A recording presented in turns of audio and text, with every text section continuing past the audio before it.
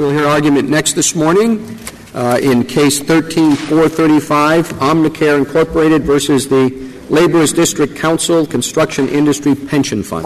Mr. Shanmugam. Thank you, Mr. Chief Justice, and may it please the Court. Like other provisions of the federal securities laws, Section 11 of the Securities Act imposes liability only for untrue or misleading statements of material fact. The only fact conveyed by a statement of opinion or belief is the fact that the speaker held the stated belief. As this Court concluded in Virginia Bankshares v. Sandberg, a statement of opinion or belief can therefore be actionable only if the speaker did not actually hold the stated belief. In the decision under review, the Sixth Circuit, alone among the courts of appeals, concluded that this Court's reasoning in Virginia Bankshares did not apply to a claim under Section 11, even though Section 11 contains a materially identical falsity requirement to the provision at issue there. Neither the Sixth Circuit's interpretation nor those of respondents or the government can be reconciled either with the plain language of Section 11 or with this Court's decision in Virginia Bankshares. So if I say, or the company says in a prospectus, we believe that we have 3.5 million units of inventory in our secret inventory warehouse. So long as they say we believe, they can't, it turns out they have none, that's all right, they're still protected? I think that would probably be a statement of opinion, but it is much closer to the line between statements of opinion and statements of fact. Really, you think it's an open question if they say it's a very precise number for something that only they know anything about, and it's wildly off? You think they're protected, or maybe simply by saying we believe? Well, I think that the reason why I think it's a close question as to whether or not that would be a statement of opinion is simply because the second restatement's definition of what constitutes a statement of opinion, which we think is a useful guide, includes not just statements on matters of judgment, like the statements we have at issue here, but also statements that express uncertainty about factual matters. And I think in your hypothetical, Mr. Chief Justice, you could view that statement as being the equivalent of a factual statement that along the lines of we have approximately 3 million units or widgets in our inventory, such that if they had nowhere near that, that statement would be an objectively false statement of fact. Suppose it is actually disputed. An expert, a museum expert on archaeological mission, says it is my opinion that those bones in that mountain are of a diplodocus and not a tricepterus. Now, wouldn't you have thought that at least he'd looked into it? That at least he'd seen the bones? You see, it's absolutely open. It is a matter of opinion, but there's some things implied. If you'd learned later he'd been in a bar all night and had never even seen or heard one word about what the bones were like, wouldn't you think he had issued a misrepresentation? So, Justice Breyer, first, that would clearly be a statement of opinion because Yes. it's a statement on a matter of judgment. Yes. Our view is that where the speaker does not say anything about the basis for its opinion, the only fact that is being conveyed is the fact of the speaker's belief. Yes, and I just produced an example because I knew that was your view, and what I looked for was an example where your view doesn't seem quite so reasonable. And that was why I said it doesn't seem reasonable there, because I think any listener would think that the archaeologist had not been spending all night in the bar, but rather had at least looked at the bones or done some basic examination. And so now that's the point I want you to address yourself to. Why is that statement I just made wrong? Sure. It is my opinion it is right. So notwithstanding the fact that at our view, Justice Breyer, there is no implied statement of fact there may nevertheless be a claim, and that is for the simple Now, there is an implied statement, I think. The implied statement is that he's done some work to figure this out. Well, and I think that we may end up ultimately getting to the same place, because let me explain how we think the analysis would work in that situation. In a situation like that, we believe that the ultimate legal inquiry is whether the speaker did not possess the stated belief. But a plaintiff would be able to come forward with allegations in your hypothetical that the archaeologist spent the evening in the bar, that the archaeologist had no basis for his or her opinion, and in that circumstance, that would be circumstantial evidence that the speaker, in fact, did not possess the stated belief that the bones were those of a diplodocus. So you're saying that this evidence, what we're talking about, the evidence that the speaker didn't believe what he said, that could be proved by showing he made no investigation at all. So, yes, that is. So you're saying that whether there was any investigation or whether it was reasonable will factor into whether the belief was honestly held. Yes, that is correct. But why — we're dealing with a registration statement. Why isn't it, as Justice Breyer suggested, implicit that when an issuer puts something in a registration statement that the issuer has acted with diligence in making that statement? Well, we don't believe that there is any necessary implication from the statement, and we think that that is true regardless of whether or not it appears in a registration statement, because after all, in Section 11, while Congress certainly imposed a heightened obligation on issuers and did so by relaxing other elements of liability, Congress included exactly the same falsity element as it did in a variety of other provisions of the federal securities laws. But again, our view is that for purposes of pleading a claim, a plaintiff is not restricted to smoking gun evidence that the speaker did not possess the stated belief. And so, again, if a plaintiff is able to come forward with allegations that cross the pleading threshold of plausibility to suggest that the speaker, in fact, did not hold the stated belief, that will, in fact, be sufficient. Well, that may be true, but do you deny the fact that there can be situations in which a person makes a statement of belief and believes that to be true but lacks a reasonable basis for stating the belief? There is a difference between those two situations, isn't there? I think there is a difference between those two situations, and I think this illustrates an important conceptual distinction. I think in a case where a speaker has no basis whatsoever for the stated belief, there will be comparatively few cases, and I'm certainly not aware of any case from the reported cases in this area, where the speaker held the stated belief but lacked any basis for it whatsoever. However, I think that the government's reasonable basis standard, the position of the Solicitor General here, suggests, I think, something more. And quite frankly, it's not entirely clear how much more that position would require. It seems to focus on how the speaker actually arrived at its opinion, and that suggests that the focus may be on the diligence that the speaker conducts. But our view is that once you start getting into a lack of a reasonable belief, you're really getting into a matter of opinion. And I really do think that however the government's test operates in practice, and again, I think the government's brief provides... What's wrong with that? There's an assumption that there's something wrong with that. But if what one wants is honesty in security statements of any kind, wouldn't one want boards, issuers, others to have some sort of reasonable basis, I'm borrowing the government's words, before it goes about making even predictive statements? So 2 points in response to that, Justice Sotomayor. First of all, at the risk of being glib, we simply don't think that that is the statute that Congress enacted, and certainly if Congress had wanted to impose an obligation on issuers of essentially providing an implied warranty for any statement of opinion that issuers make in their registration statements, it could have done so, and there are other statutes that impose liability where there is an absence of a reasonable basis. But let me explain why it's problematic as a matter of policy. We believe that a reasonable basis standard, that is to say a standard that goes further than the standard that I think Justice Breyer was suggesting, that goes beyond simply saying that you have to have some basis, but that looks at the reasonableness of the basis, opens up issuers to after-the-fact second-guessing on matters of what about saying a factual basis? Sorry? Factual basis. There has to be a factual basis for making them. Well, again, I think there's a meaningful difference, and I think in your hypothetical... why wouldn't that work as the standard? You're worried about the standard. Reasonableness is too open to speculation. Okay.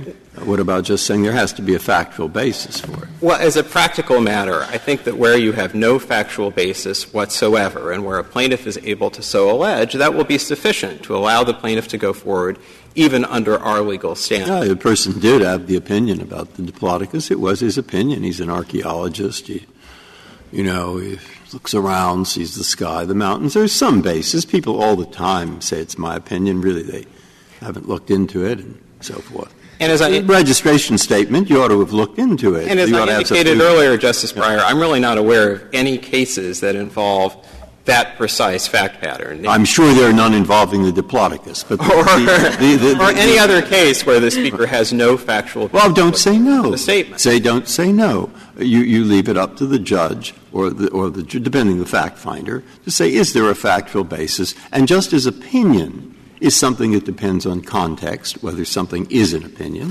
so factual basis in support will have to some extent depend on context. And as a practical matter, Justice Breyer, I really do think that our legal standard takes care of that situation, because in a situation where the plaintiff is able to make that allegation, and I would note parenthetically that the plaintiffs certainly haven't made that allegation here, it would likely be sufficient to surmount the pleading threshold. Mr. Steinman, suppose Justice Scalia? Do you think there's a difference between a factual basis and a reasonable factual basis?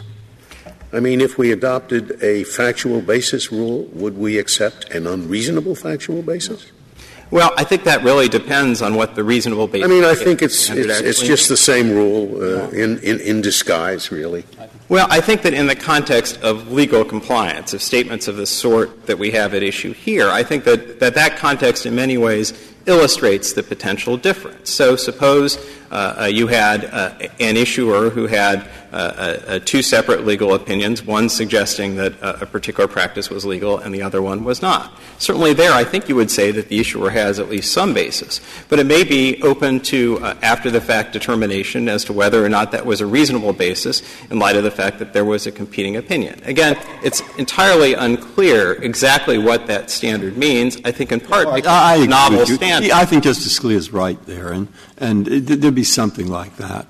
But so your point is a good point, that it isn't so easy to figure this out exactly what the standard is. The alternative, of course, is to issue registration statements that have statements in them of opinion, which are very detailed, very fact-based, and where people would think some work was being done. And in fact, far less work has been done than anybody would think was plausible. And they just float right by without attack. Now, isn't the law designed to catch those things? Well, I would say this, Justice Breyer. I mean, again, the statute itself does not contain any reasonable basis requirement, and nothing in this Court's decision in Virginia Bank Shares, in our view, suggests such a requirement. So we really don't think that there is any support. How do you say that about Bank Shares, which contains the statement that the government refers to? Conclusory opinions in a commercial context are reasonably understood to rest on a factual basis that justifies them as accurate. Yes, and Justice Ginsburg, that's the statement at page 1093 of the Court's opinion in Virginia Bank Shares, and we think that in context that statement stands for the proposition that I've been articulating this morning, namely that where a speaker makes a statement of opinion and has no basis for that statement, that may be relevant in showing disbelief. That may be relevant in showing what the Court went on to say was legally required, namely both subjective disbelief and objective falsity. And before the Sixth Circuit's opinion in this case, that was the consistent understanding of lower courts in construing this Court's opinion in Virginia Bank Shares. And so we certainly think that Virginia Bank Shares does not stand for the proposition that an issuer, whenever an issuer makes a statement of opinion, somehow includes in that statement an implied warranty that the speaker has a reasonable basis for that statement. If we adopt your position, which I take it to be that lack of reasonable basis for a statement can be evidence that the belief was not sincerely held. In this case, do we still have to remand, or did I understand you to say that the plaintiffs below did not specifically allege that there was no reasonable basis at all for the for the statement? Two things on that point, Justice Kennedy. If you adopt our view that the legal standard here turns on subjective disbelief, which again we believe was the holding of this Court in Virginia Bank Shares, then the plaintiffs here are foreclosed because the plaintiffs disclaimed any allegation based on a state of mind, which is to say that the plaintiffs in this case, in an effort to exclude to avoid being subject to the heightened pleading standard of Rule 9b, included — Mr. Chairman, I thought that the complaint alleged that the defendants had no defendant had a reasonable ground to believe that Omnicare's arrangements were lawful. Yes, and that was going to be my second point, Justice Ginsburg. So just to be clear, there are two paragraphs of the complaint that we think are relevant here. The first is paragraph 178, which is the paragraph in which the plaintiffs disclaimed any allegation relying on fraud or intentional misconduct. And we think that under our legal standard, that forecloses plaintiffs in this case from going forward. I would note that plaintiffs don't really dispute that under our legal standard their claim is foreclosed. They make no effort in their brief to suggest that their claim could nevertheless go forward. Now, if this Court were to adopt the Solicitor General's legal standard and to say that the legal standard here is whether or not there was a reasonable basis for the opinion, this Court would obviously have to vacate and remand because that was not the legal standard that the Sixth Circuit applied. We think that we would have a very strong argument on remand that we should nevertheless prevail because the plaintiffs in this case have pointed only to the conclusory allegation that you identify, Justice Ginsburg, and that is the allegation in paragraph 183 that says that none of the defendants had a reasonable ground to believe in the statements in the registration statement. If the inquiry in this case focuses on how the speaker arrived at its opinion, this complaint is really threadbare in terms of allegations that relate to that issue. And so but that would be an issue for the Sixth Circuit on remand. If the test is subjective, as you claim, with respect to the issuer, whose subjective state of mind must the Court look at? Would it be solely the person who signs on behalf of the issuer, or would it be everyone else who is required by law to sign the registration statement? So I think that the inquiry would be much the same as the inquiry with regard to claims that have a scienter requirement, such as claims under Section 10b. I would note that there is a little bit of disagreement in the lower courts about how broad the category of individuals at an issuer is whose state of mind is relevant. But the inquiry generally focuses on those who either made or approved the statement at issue. Mr. Shanmugam, suppose that in a particular registration statement there was a statement that said a particular kind of transaction was lawful, all right? And the person who makes that statement, whoever it is, really believes it. But, in fact, that person knows that the government is breathing down his neck, that the government seems to have a different view. That person knows that its competitors have a different view. And that person has also consulted 3 lawyers, and 2 of them have given a different view. But he still believes what he believes. He believes that the Supreme Court is going to vindicate his legal position. But the only thing he says is, I think this is lawful. Now, why isn't that something where there is an omission that makes the statements misleading? So we don't think that there is an omission under that circumstance because we think that the only fact that is being disclosed by the statement is the fact of the speaker's belief. And if you look at the relevant language on which respondents and the government really focus, it is that language concerning omissions. It's not the language concerning falsity. And that language focuses time and time again on the fact at issue. So it refers to omission to state a material fact. And so what is omitted has to be a fact necessary to make the statements therein, and I think that's a reference back to statements of material fact. Well, it just says statements therein. It doesn't actually say statements of material fact or not. But I think that's most naturally a reference back to the language a couple of lines earlier about statements of material fact. And I think this all just underscores the fact that Congress in this provision did not impose a broad affirmative duty to speak, nor did it impose liability on untrue or misleading statements. It didn't impose an obligation to speak, but once you speak, it said that you can't make omissions that make your statements misleading. And I guess what I'm saying is, what I've given you is a case where this is a judgment call, whether you think something is legal or not. But what you know, and after all, you're in the position to know, and all your readers are not in a position to know, what you know is that the government seems to disagree, that your competitors seem to disagree, and that most of the lawyers seem to disagree. And still, you're going to put this in your statement and say, oh, no problem, that's not misleading. Well, and in your hypothetical, Justice Kagan, I think there are 2 points I would make about it. The first is that again, the fact that is being conveyed is the fact of the speaker's belief, and that is what makes the statement material, which is to say that when you have statements of opinion in a registration statement, the reason that they are material is precisely because it is management's view on a particular question. And so when you have a statement of that variety, that is the fact that has to be shown to be either false or misleading. Obviously, if the speaker does not possess the stated opinion, the statement is false. But don't you think that a reasonable reader would look at that statement and say two things, actually? Both, he's done something to try to check as to whether the transaction is legal, and he doesn't know anything that's very dispositive going the other way. And both of those things, could be false.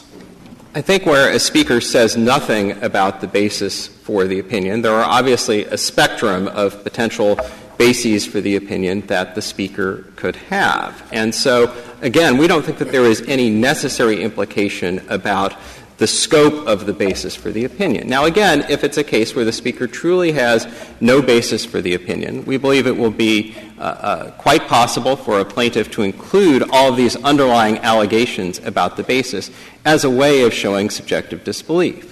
And so what that really leaves you with, we would respectfully submit, is the hypothetical situation in which a speaker, in the face of overwhelming contrary evidence and no basis, nevertheless adheres to a genuine belief, and the question of whether or not liability should lie in those circumstances. And our view is simply that it is not worth the candle to frame the legal standard in a way as to cover that entirely hypothetical situation. And in part, to get back to Justice Sotomayor's question from the beginning of the argument, that is because it is important to underscore the fact that this is a statute that imposes strict liability. And as this Court explained in Pinter v. Dahl, when it comes to statutes that impose strict liability, issuers really need to have certainty and predictability. And a legal standard that focuses on reasonable basis is going to open up issuers to after-the-fact second-guessing by jurors about whether or not a particular basis is reasonable. But I would think, Mr. Shanmugam, that the fact that the statute is a strict liability statute might cut the other way. That why is it a strict liability statute? Because Congress had some understanding, number one, that it was the issuer who knows the facts, not the readers, and number two, that it's awfully hard to show subjective intent.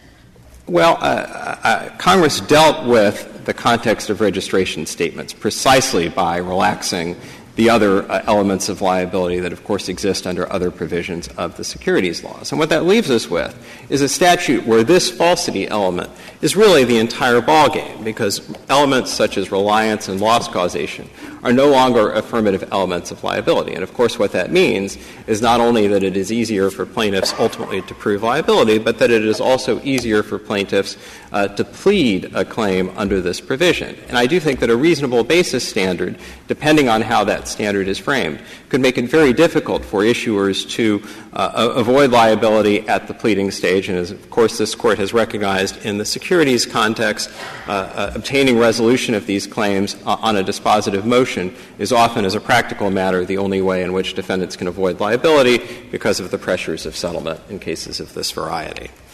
Unless the Court has any further questions, I'll reserve the balance of my time. Thank you, counsel. Mr. Goldstein. Mr. Chief Justice, may it please the Court. The difficult part of this case for the other side is that we all know that opinions, and Virginia Bankshares makes this point, frequently imply facts. The difficult part of this case for our side, and it's important for me to confront the hard part of the case, is that sometimes opinions are just statements of belief. And what you have to figure out, I think, is, A, what is the default rule that you should be looking at a registration statement for? And B, what is it that the issuer can do to make it clear, no, look, this is just our sense of the matter? They didn't write the registration statement in a bar one night. A registration statement is a very solemn document, and you know that from a variety of things. The first is, as Justice Kagan points out, it is a strict liability document. Unlike the great majority of the provisions of the securities laws, Congress said we don't have to prove scienter. Congress said that reliance doesn't matter. Congress said that causation is for the other side to prove. We know that when Congress wrote that statute, it had opinions in mind because Section 11 refers to opinions. There are audit opinions. And with respect to an audit opinion, the auditor has to prove that he or she engaged in due diligence. We know that it had forward-looking statements in mind, which are opinions, because it said that forward-looking statements that are subject to that are subject to the exemption, it is the plaintiff that has to prove that they actually knew that the forward-looking statement was false. The Sixth Circuit held that once a false statement has been made, a defendant's knowledge is not relevant to a strict liability claim. Was that correct? It is true with respect to the factual representations that are expressed or implied. The Sixth Circuit was not confronting, I think, an important part of the case because the petitioners had not made the argument, what do we do if the opinion is hedged? What do we do if instead of just a representation that here is our opinion which carries with it the implication about a certain set of facts, we instead say we're uncertain. And I think that's an important issue that isn't before you either. But with respect, it is a strict liability statute. If the factual representations that are expressed or implied are incorrect, then they are liable. And the reason for that is that this is not a securities fraud statute. Since that's the holding of the Sixth Circuit, don't we, at a minimum, have an obligation to vacate and remand? Because they didn't hold that the reasonable basis standard was satisfied here. Well, Your Honor, the judge, as a purely technical matter, I think that's not correct. I don't particularly care what the last word in your opinion is. What the Sixth Circuit did is it remanded to the district court. If you refine the rule for applying Section 11, I think what you do is affirm and correct what you regard as the misapprehension of the Sixth Circuit's rule. The same that they're wrong about this. They said the Section 11 does not require a plaintiff to plead a defendant's state of mind, and a statement of opinion is actionable when it is ultimately found to be false. Now, that I don't think is what you're arguing or what the SG is arguing. The point is that the statement, it is my opinion that the warehouse will hold up in a 93-mile-an-hour wind for 17 hours as long as the windows are closed. That statement may be false. But it may also be true that the issuer, before issuing the statement, performed a variety of tests, in which case you would agree, I think, that it is not actionable. And so it isn't just that it's false, it's that there was no reasonable basis for holding it. Moreover, whether the issuer has a reasonable basis is a fact about the issuer's state of mind. It isn't whether there is a reasonable basis in the world. It is about whether those people who issued this statement had a reasonable basis for issuing it or not. I think that's about their state of mind, in a sense. But those two things, I think, do require reversal. Well, Your Honor, first of all, you have described what the government has articulated as the rule, and that is the reasonable basis standard. We endorse that test. We have a still broader argument that we would win on even if we would win the case even if you disagreed with it. And that is, this is a strict liability statute. If it turns out that the implied factual representation, or indeed the express factual representation, that is, that the building will hold up, turns out to be wrong, and the building will fall down, even though they did their very best to figure it out. This is the hard case, and that is, they tried really hard to figure out about the building. They had a structural engineer take a look at it. On our broader reading of the statute, Section 11 changes and assigns the risk of error to them. So, no, I don't see that doesn't make much sense to me. A statement is made truly or falsely at the time it's made. Yes. So how can you rely on evidence of what happened later? We would never have closure on a securities action if we rely solely on the fact that the building fell down 10 years hence. Fair enough. And that is that Justice Breyer's hypothetical happened to be about what would happen in the future, and that would indicate the forward-looking station. Well, but can I give you a hypothetical that I think will avoid your problem but still raises the hard case for us? And that is, we have $1 million in inventory today on the day of the registration statement. So the following — in our view, we have $1 million in inventory. It's an opinion. It's describing what happens today. We know under Section 11, which talks about the date the registration statement becomes effective, that if the warehouse burns down a week later, they're not responsible. But what about the case in which the day before the registration statement is issued, the warehouse burned down and they had no way of knowing it? It was in rural India. Their very best efforts wouldn't have disclosed it. Under Section 11, they're responsible. What Section 11 does — No, I don't see how that could be. They said, in our opinion, we have X amount of inventory, and you're starting out by saying, well, it is an opinion, but an opinion carries the implication that they would have some basis for it. And they did have a basis for it. In fact, they had a reasonable basis. So how there can the plaintiff recover? This is a problem that the common law confronted, and it's addressed in the restatement first of contracts and of torts, in 474 of the restatement of contracts and in 542 of the restatement of torts. And it says, if you get an opinion, your expert archaeologist, or if an art appraiser says this is a Picasso, you are allowed to rely on the truth of the assertion. The reason they say in our opinion is not to express a doubt. If you go back and look at the transcript today, Mr. Shanmugam will have said, we believe, we think, or in our view 20 times in the first 20 minutes of this oral argument. He wasn't intending to express doubt. He was trying to say, look, I have looked at this problem. Here is our view of the situation as people who are specially involved. Sometimes opinions are intended to evoke certainty, not uncertainty. Okay, give you those times. What about the other times? Okay, and that's, I think, the point. And that is, you have to decide which of those things is present in a registration statement. And our view is that in a registration statement, you are dealing with a circumstance, because it's strict liability, it shifts the risk of error to the issuer, because they're collecting the money for when they get the stock. Mr. Goldstein, can I just clarify what seems to be your point? You do not take the reasonable factual basis. You are saying it's the same thing as if we excised we believe. That you take that out and then you have a statement of fact which is false, and then they're responsible. So you're really saying there is no such thing as an opinion versus a fact, that it's just the same as if they left out we believe. Two things. The first is we do believe in the reasonable basis standard. That is, the government has a more modest, what you could call a middle ground. We endorse it. We have a more expansive reading of the statute as well. So that's point one.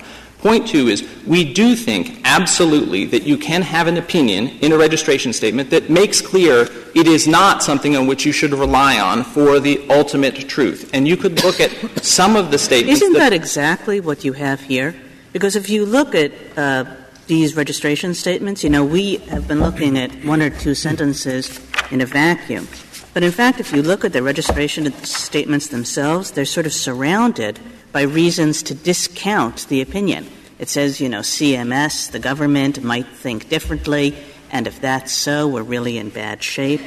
It says these laws may be interpreted in the future in a manner inconsistent with our interpretation. I mean, it seems to me that they actually did a pretty good job of saying, look, we think this, but there are some problems with this, and it could go the other way. I think this is a really important point. I think the critical thing is to realize that Mr. Shanmugam doesn't. His view is, even if there are no qualifications whatsoever, it is only telling you what is in his client's head. So that's point one.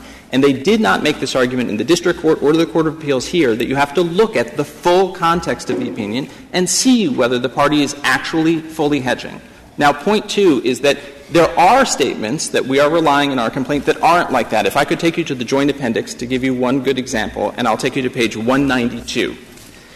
And this is our allegation about therapeutic interchange. We allege, and they settled a bunch of cases, including with the government, over whether they were switching their patients' drugs in order to have an arrangement that was more profitable to them but not good for the patient. And we allege that therapeutic interchange as implemented by them was illegal. Here is what they said at the top of 192. When required and or specifically requested by the physician or patient, branded drugs are dispensed and generic drugs are substituted in accordance with applicable state and federal laws as requested by the physician or resident. So this is an instance in the registration statement where they didn't have any of that hedging. They simply said, we're acting legally. And our point is that either of two things is implied by that. One is that it's legal, or at least that no person — or that a person would reasonably conclude that it's legal. What we want to do on remand is the following. We want to show the actual facts. And we want to show that a person would not reasonably conclude this activity was legal to the extent they have hedged in the registration statement and said, look, here's a vague law. And we know there are vague laws out there. We know there are vague regulations. And if the registration statement is read to say, look, you could read it as A, as B or C, then we're going to have to prove that the facts are inconsistent with A, B, or C. That is to say, on the government's intermediate view, that the actual facts don't comport with a reasonable reading of the statutes and regulations that are involved. Remember that it is very hard to understand why Congress would have written a statute that says you're going to be strictly liable for misrepresentations, and we're going to ignore the fact that the reason you state opinions in a registration statement is precisely so that people will rely on them. The whole point of having these in the registration statement is to persuade people about the state of the company, about the state of what it's doing, about its profitability and the like. And if you announce a legal rule that says as long as you put the words "we believe" in front of any of those sentences, then what you're going to have is a situation in which every single time when Congress is trying to make sure that the company speaks truthfully, the plaintiff is going to be held to the burden of proving what's inside people's heads. And I don't think that that is what you would naturally infer from a statute like this. Could I just make sure I understand, Mr. Goldstein? The basis of your argument in the text is not the untrue statement of material facts language, right? Because I would take it that you agree with the government and with Mr. Shanmugam that as to that, the only untrue statement in an opinion is whether you hold it. But the basis of your view, both as to agreeing with the government and also suggesting that a further view, is the omissions language. Is that right? That is not quite correct. I think that it's a very subtle difference to say, is what we're holding them liable for the implied statement which was untrue or the omission of the fact that makes it non-misleading? I'll tell you, let me give you what Virginia Bankshares said about this. It spoke, and this is in the context of Rule 14A9, which uses the same language as Section 11, and this is on page 1092. Such statements are factual in two sentences. As statements that the directors do act for the reasons given or hold the belief stated, and as statements about the subject matter of the reason or belief expressed. And in that example, the Court understood the statement, we recommend this merger because $42 is a high price, to be an implied statement about the nature of the price and whether it was high or fair. I don't think much matters in the characterization of whether it's an implied statement or instead the failure to include a fact that would make it true, but that's how Virginia Banks. Well, there, in that case in Virginia Banks, it was a given, it was stipulated or proven already by the jury verdict that they didn't believe what they said. And I think that's a really important thing about Virginia Bankshares. I think the most that my friend can try and derive from Virginia Bankshares is that under Section 14A9, the Court said you can hold someone liable if you have both subjective and objective disbelief. What they're trying to do is to say that that is not just sufficient but necessary, and that is that Virginia Bankshares stands for the proposition that you have to prove subjective disbelief. And let me just point you to the language of the Court's opinion that I think is completely inconsistent with that. This is going to be on page 1095 of the Court's opinion. The first sentence is going to be from precisely before what Mr. Shanmugam read. Under Section 14A, then, a plaintiff is permitted to prove a specific statement of reason knowingly false or misleadingly incomplete even when stated in conclusory terms. And that is referring to the following statement, that however conclusory the director's statements may have been, then it was open to attack by garden variety evidence, allowing respondents the opportunity for recovery on the allegation that it was misleading to call $42 high. And the Court said you could recover just on that allegation. And remember how anomalous it would be to say that Virginia Bankshares holds that you must prove the state of mind of the speaker. This is a strict liability statute. To say you have to prove that the person didn't believe the implied fact is to say it's not a strict liability statute. It's essentially scienter. And why is it, we would ask, that Congress would say we recognize an implied statement in the opinion, but we're going to require that you prove that they essentially intentionally lied to you? It's just contrary to the entire structure and notion of Section 11, which isn't a fraud statute at all. It is derived from principles of common law that said if you have a even negligent misrepresentation, even an innocent misrepresentation, you just state the facts wrong, then what you have is effectively rescission, and that is the issuer got the money from the person who bought the stock. There was a mistake. It went wrong. We're not saying that they're intentional liars, but they got the money on the basis of an incorrect representation. They get the money back. And you can't say that you have a state-of-mind requirement when the statute simultaneously says for auditors, for the lawyer who has to produce a legal opinion with respect to forward-looking statements, then you inquire whether, and it's going to be on the defendant to prove that they engaged in due diligence. Well, if it's not purely subjective, if it's the reasonable basis test, what does that mean? Mr. Shammingham says that's very open-ended, and I think he has a point. I don't really know what a reasonable basis would be in that situation. Well, this is something that the common law has employed and utilized for well over 100 years. In this case, we would be required to prove, with respect to the hedged legal statements, that a reasonable that the legal view of the company is consistent with the facts, and that is you couldn't reasonably hold this legal view if you were taking kickbacks and you weren't passing the money on to the government. But to what degree must the person — let's just take the CEO who signs on behalf of the corporation. To what degree must he conduct an investigation to determine whether illegality is going on someplace in the company? If you go out of your way to say what we're doing is legal, then you are going to have to undertake a reasonable investigation. Let me just say to you. Well, what does that mean? It means — the CEO says, I believe that nobody in this company is paying bribes. Yes. And the CEO has no information. It's a true statement of belief, and he's received information from certain corporate compliance officers that no bribes are being paid. Yes. How much investigation does he have to go on? Does he have to do? Does he have to hire an outside firm to do an investigation to see if it may be somebody is paying bribes? It depends on whether he has information. The most specific thing that I can help you with your opinion in the case is that, remember, this due diligence standard exists in the statute. Any expert that offers an opinion is going to have to show reasonable investigation. Congress didn't write more into the statute for the defense because it's very contextual. If the CEO knew that there had been claims in the press, for example, there had been allegations, they were facing a key tam lawsuit, then there would be a heightened obligation to investigate. My point for you is that Mr. Shanmugam thinks none of that's relevant. And that I understand that. He says it's purely subjective. You say basically it's the state of mind is completely irrelevant. But if we're in the middle someplace. Right. And the middle ground is that when he makes that statement in the registration statement, he is trying to induce me to believe, at the very least, I wouldn't say this if I didn't have a reasonable basis. We then will have to prove, as the plaintiffs, that there was not a reasonable set of facts that could lead them to say this.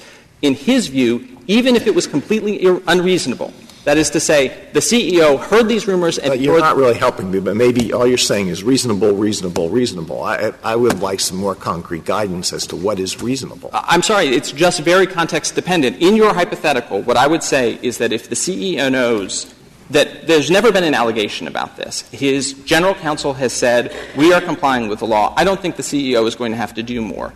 But, in fact, if the contracts by their terms, which is what we allege, involve direct payments for increasing market share, if they are paying — here's another good example. We have in the complaint that their own lawyers told them not to make these purchases with respect to nursing homes because it would amount to an illegal kickback. Yeah, well, that's your case. But I gather your answer to Justice Alito is that the CEO doesn't know about anything and his lawyer comes in and says, nope, I don't know about anything, then that cannot be the basis for a suit?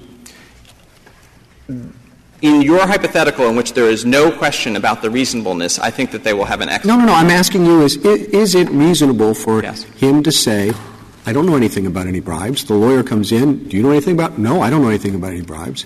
Is it reasonable for him to say, in our opinion, our employees are not giving bribes? If that is true across the company, because it's not just the CEO that signs the registration statement, then yes. Okay. Thank you.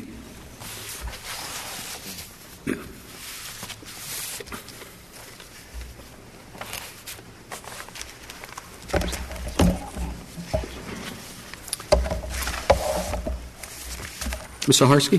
Mr. Chief Justice, and may it please the Court, the parties have offered you two extreme positions, and we think that the answer lies in the middle. And this is an answer that comes right from the language of the statute, because it's not the case, as petitioners suggest, that the statute only requires that you make statements that are literally accurate.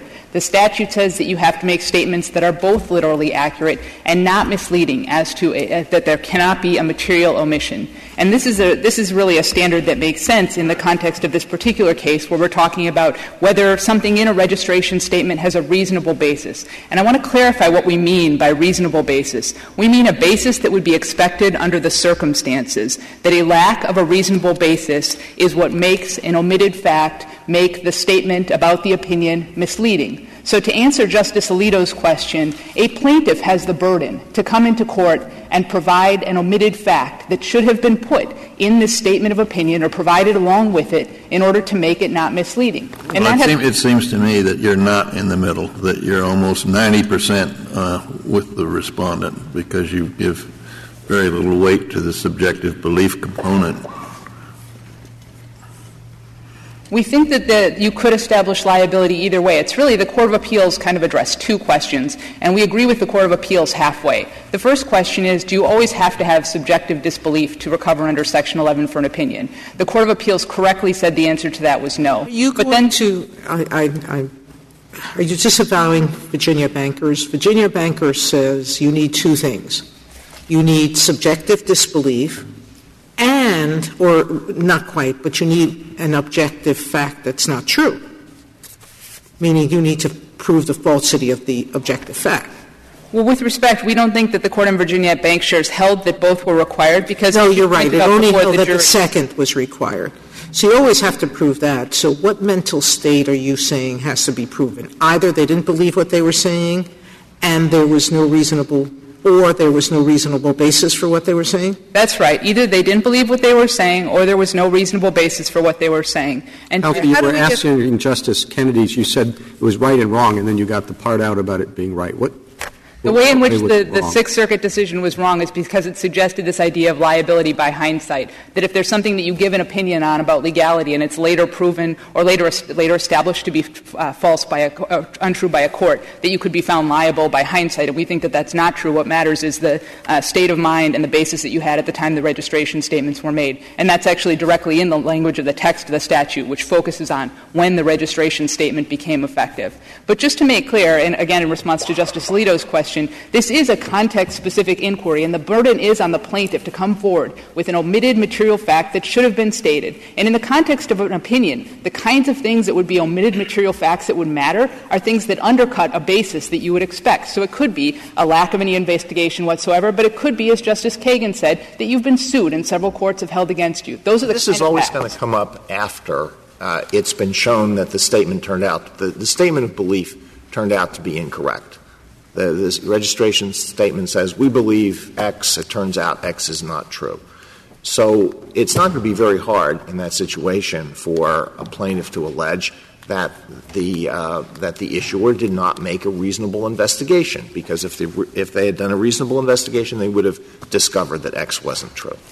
Well, with respect, I'm not sure that that's true because of the stringent pleading standards that are in place. First of all, it's not just that they could allege a conclusion under this Court's decision in Twombly and Iqbal. It's that you have to have facts to support it. Also, there are some courts, like the Court in this case, depending on the allegations, that say they need to meet the particularity standard for fraud, claims that sound in fraud under Section 9b. So there is, in fact, a burden on the plaintiffs. And one point that I want to make is that this is the kind of inquiry that comes up in omissions cases all the time. The question is, the plaintiff says and has to say, with facts behind it, there's something that was omitted that matters. And the question ultimately for the finder of fact to decide is, did it make the statement misleading or not? And that is a very context-specific discussion. Well, they say someone pleads that they said, we believe there were no bribes paid.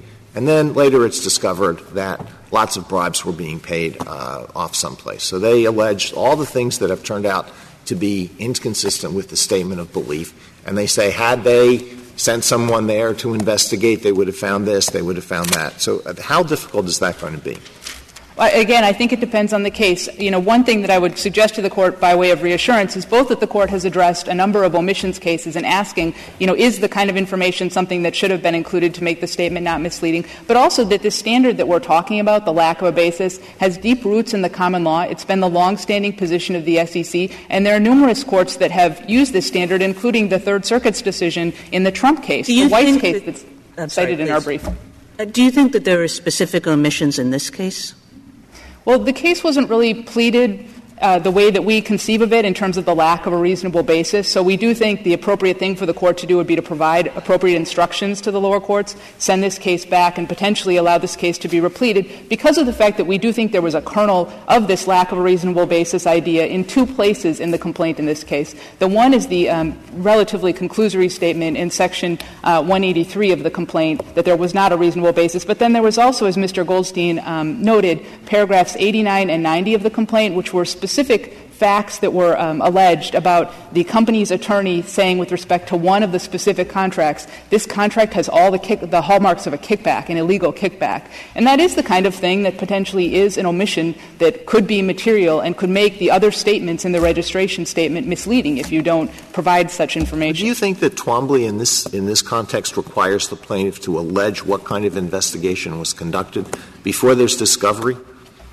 I think that would be a case-specific determination, but I don't think that under Twombly and Iqbal that the plaintiff could just come in and give a very generic, a very conclusory allegation. That's what the Court said is no conclusory allegations. But another point I think that might be helpful to the Court is that this is really this no reasonable basis standard is really something that polices the egregious cases, because it has to be the case that the plaintiff can come forward with information and that the basis that the company had is really outside the bounds of reasonableness. And we need to have it for egregious cases. For example, if there was a company that really did no investigation before putting statements like financial statements or financial predictions in it. Why wouldn't they just say, look, the statement turned out to be false. We don't doubt that he did hold that opinion as his opinion. He was sincere, but he had no basis for that whatsoever. Period. That's what the complaint says. Now, how can you avoid discovery on that? Well, I think the plaintiff has the burden to allege specific omitted facts that should have been given to the registration. He never looked into it.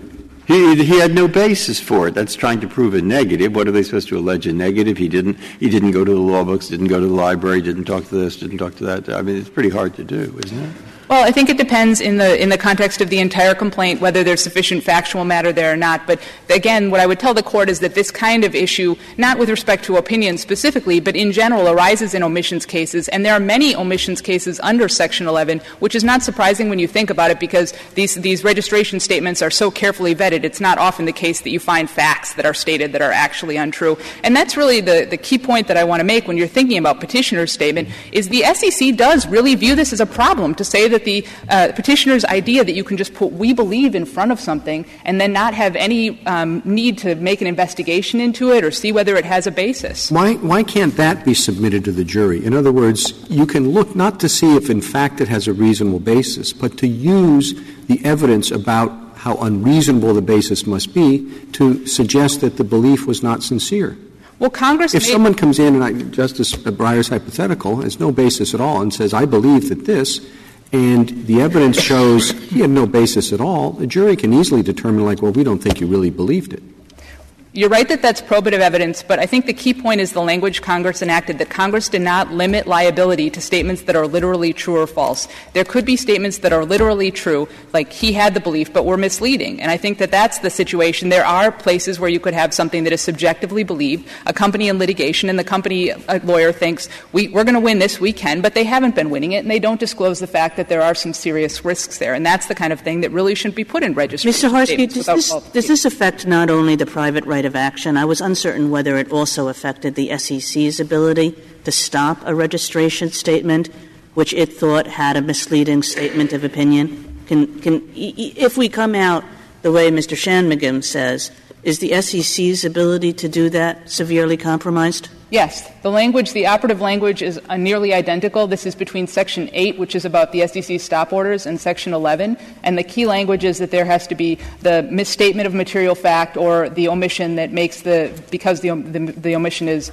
present, makes the statement not misleading. So this is nearly identical language, and the SEC has taken the position for many years that, in fact, a lack of a reasonable basis is a serious problem, even if the person sincerely believes it. Those are the cases cited in our brief. And the reason we're here today is because it will severely hamper the SEC's authority as well as the authority of private persons to recover if you can just put things in registration statements without needing to have a basis for them. Thank you. Thank you, counsel. Mr. Shanmugam, you have 7 minutes remaining.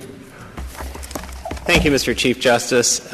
This is the rare case in which none of the parties is defending the reasoning of the Court of Appeals below. And just to reiterate, the Court of Appeals in this case held that the falsity requirement in Section 11 operates differently because Section 11 is a strict liability statute. And that's the reasoning at page 47 of the Joint Appendix. So the real question before this Court is whether to reverse outright, as we submit this Court should do, or to vacate and remand for application of a somewhat different legal standard, such as the reasonable basis standard. I want to really set out three reasons in this rebuttal why we believe that the Court should reverse outright. First of all, I want to focus on the text of the statute. And to go to the colloquy, Justice Kagan, that you and I were having, and the similar colloquy that you also had with my colleagues at the bar, whether or not there is a reasonable basis is not a fact that can be said to be omitted. And that is for the precise reason that this test is not simply a some basis standard. This is a reasonable basis standard that requires some evaluation of whether the basis is sufficient. And so that is really a judgment. It is really a matter of opinion. And I don't think that it can fairly be said to be a fact that is omitted. And again, as I suggested earlier — There might be omitted facts, such as I didn't check with any of my lawyers, or I checked with my lawyers and they told me the opposite. I mean, those are facts. And that's the thing that makes the statement in the registration statement itself misleading. And so the only point I would add is a point that I think I made in my opening argument, which is that the statement of material fact here is still the statement of the opinion. And there is nothing misleading about that statement as to that stated fact. That is to say, either that is the opinion of the issuer or it isn't. And I think it was telling that Mr. Goldstein, in his argument — But I think what Ms. Saharsky is saying, maybe not Mr. Goldstein, is that there's another part of the statute, which is omissions. And that those omissions of facts, I didn't check with anybody, or I checked with everybody and they said the exact opposite, that's the thing that makes my own statement misleading, and that's why it fits within the statute. Right, but it still has to be an omission that is, in the words of the statute, necessary to make the statements therein not misleading. And again, we think that the statements therein are really the statements of material fact. Now, Mr. Goldstein made a somewhat different textual argument. I want to address that, too, just to kind of lay all of our cards on the table. He argued that, in essence, because this concept of due diligence, this concept of having a reasonable belief, exists in the affirmative defense, that this Court can somehow just import that concept into the affirmative falsity requirement. And to me, that really illustrates why this is a profoundly atextual view, because in essence what he is saying is that although Congress incorporated a reasonableness standard in certain specific contexts with regard to defenses for persons other than the issuer, you should impose it as an affirmative requirement with regard to statements of opinion, whoever the speaker is. And again, we simply don't think that can be squared with the text of the statute. I would note a couple of further things in response to Ms. Saharsky's argument as to the text here. First of all, as I said in my opening, if Congress wanted to specifically impose liability in the absence of a reasonable basis, it certainly could have done so. There are statutes outside the securities context that use that phrase in order to impose liability. But second, to the extent that the SEC views this as a massive problem, the SEC certainly could promulgate a rule under its authority under Section 19 of the Securities Act, which allows the SEC to specify what should be included in a registration statement. And the SEC, in fact, has somewhat broader power than Ms. Saharsky suggests, because while it is true that the SEC's stop order power under Section 8D uses similar language, the SEC also has the power to prevent a registration statement from going into effect under Section 8B, where that statement is inaccurate or incomplete in any respect. In our view, that is broader language that would give the SEC somewhat more expansive authority if it believed that a statement of opinion is objectively false.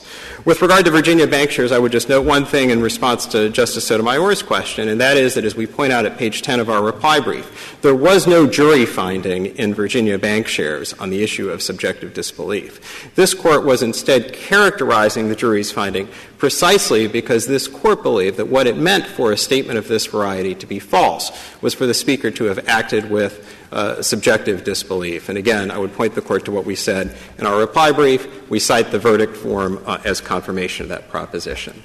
Third, I want to say just a word about the policy considerations here, pro and con a reasonable basis standard.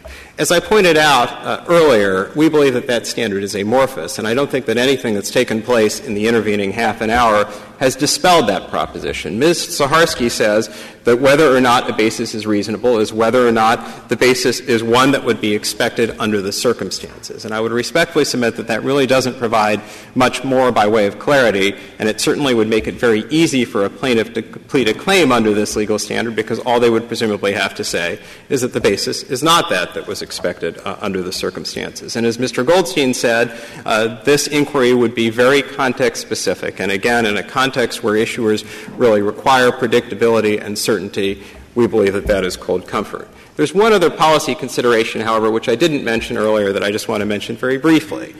There are very few statements of opinion that are required to be included in registration statements. There is the statement of the auditor, statement of the lawyer that the issuance of these securities is valid, but beyond that, the statute and the regulations really do not require very many of these statements. And we therefore believe that a standard, an amorphous liability standard like the reasonable basis standard, will really have a chilling effect in cases of this variety. And I would note, as was illustrated in the discussion with Mr. Goldstein, that in this case, most of the statements at issue were accompanied by cautionary language. And I think that the reason why that is so is that the reason why companies like Omnicare make disclosures like this is precisely to warn about the risks of doing business. If you take a look what would be your position if those qualifying statements that do appear just before and just after this belief statement were omitted?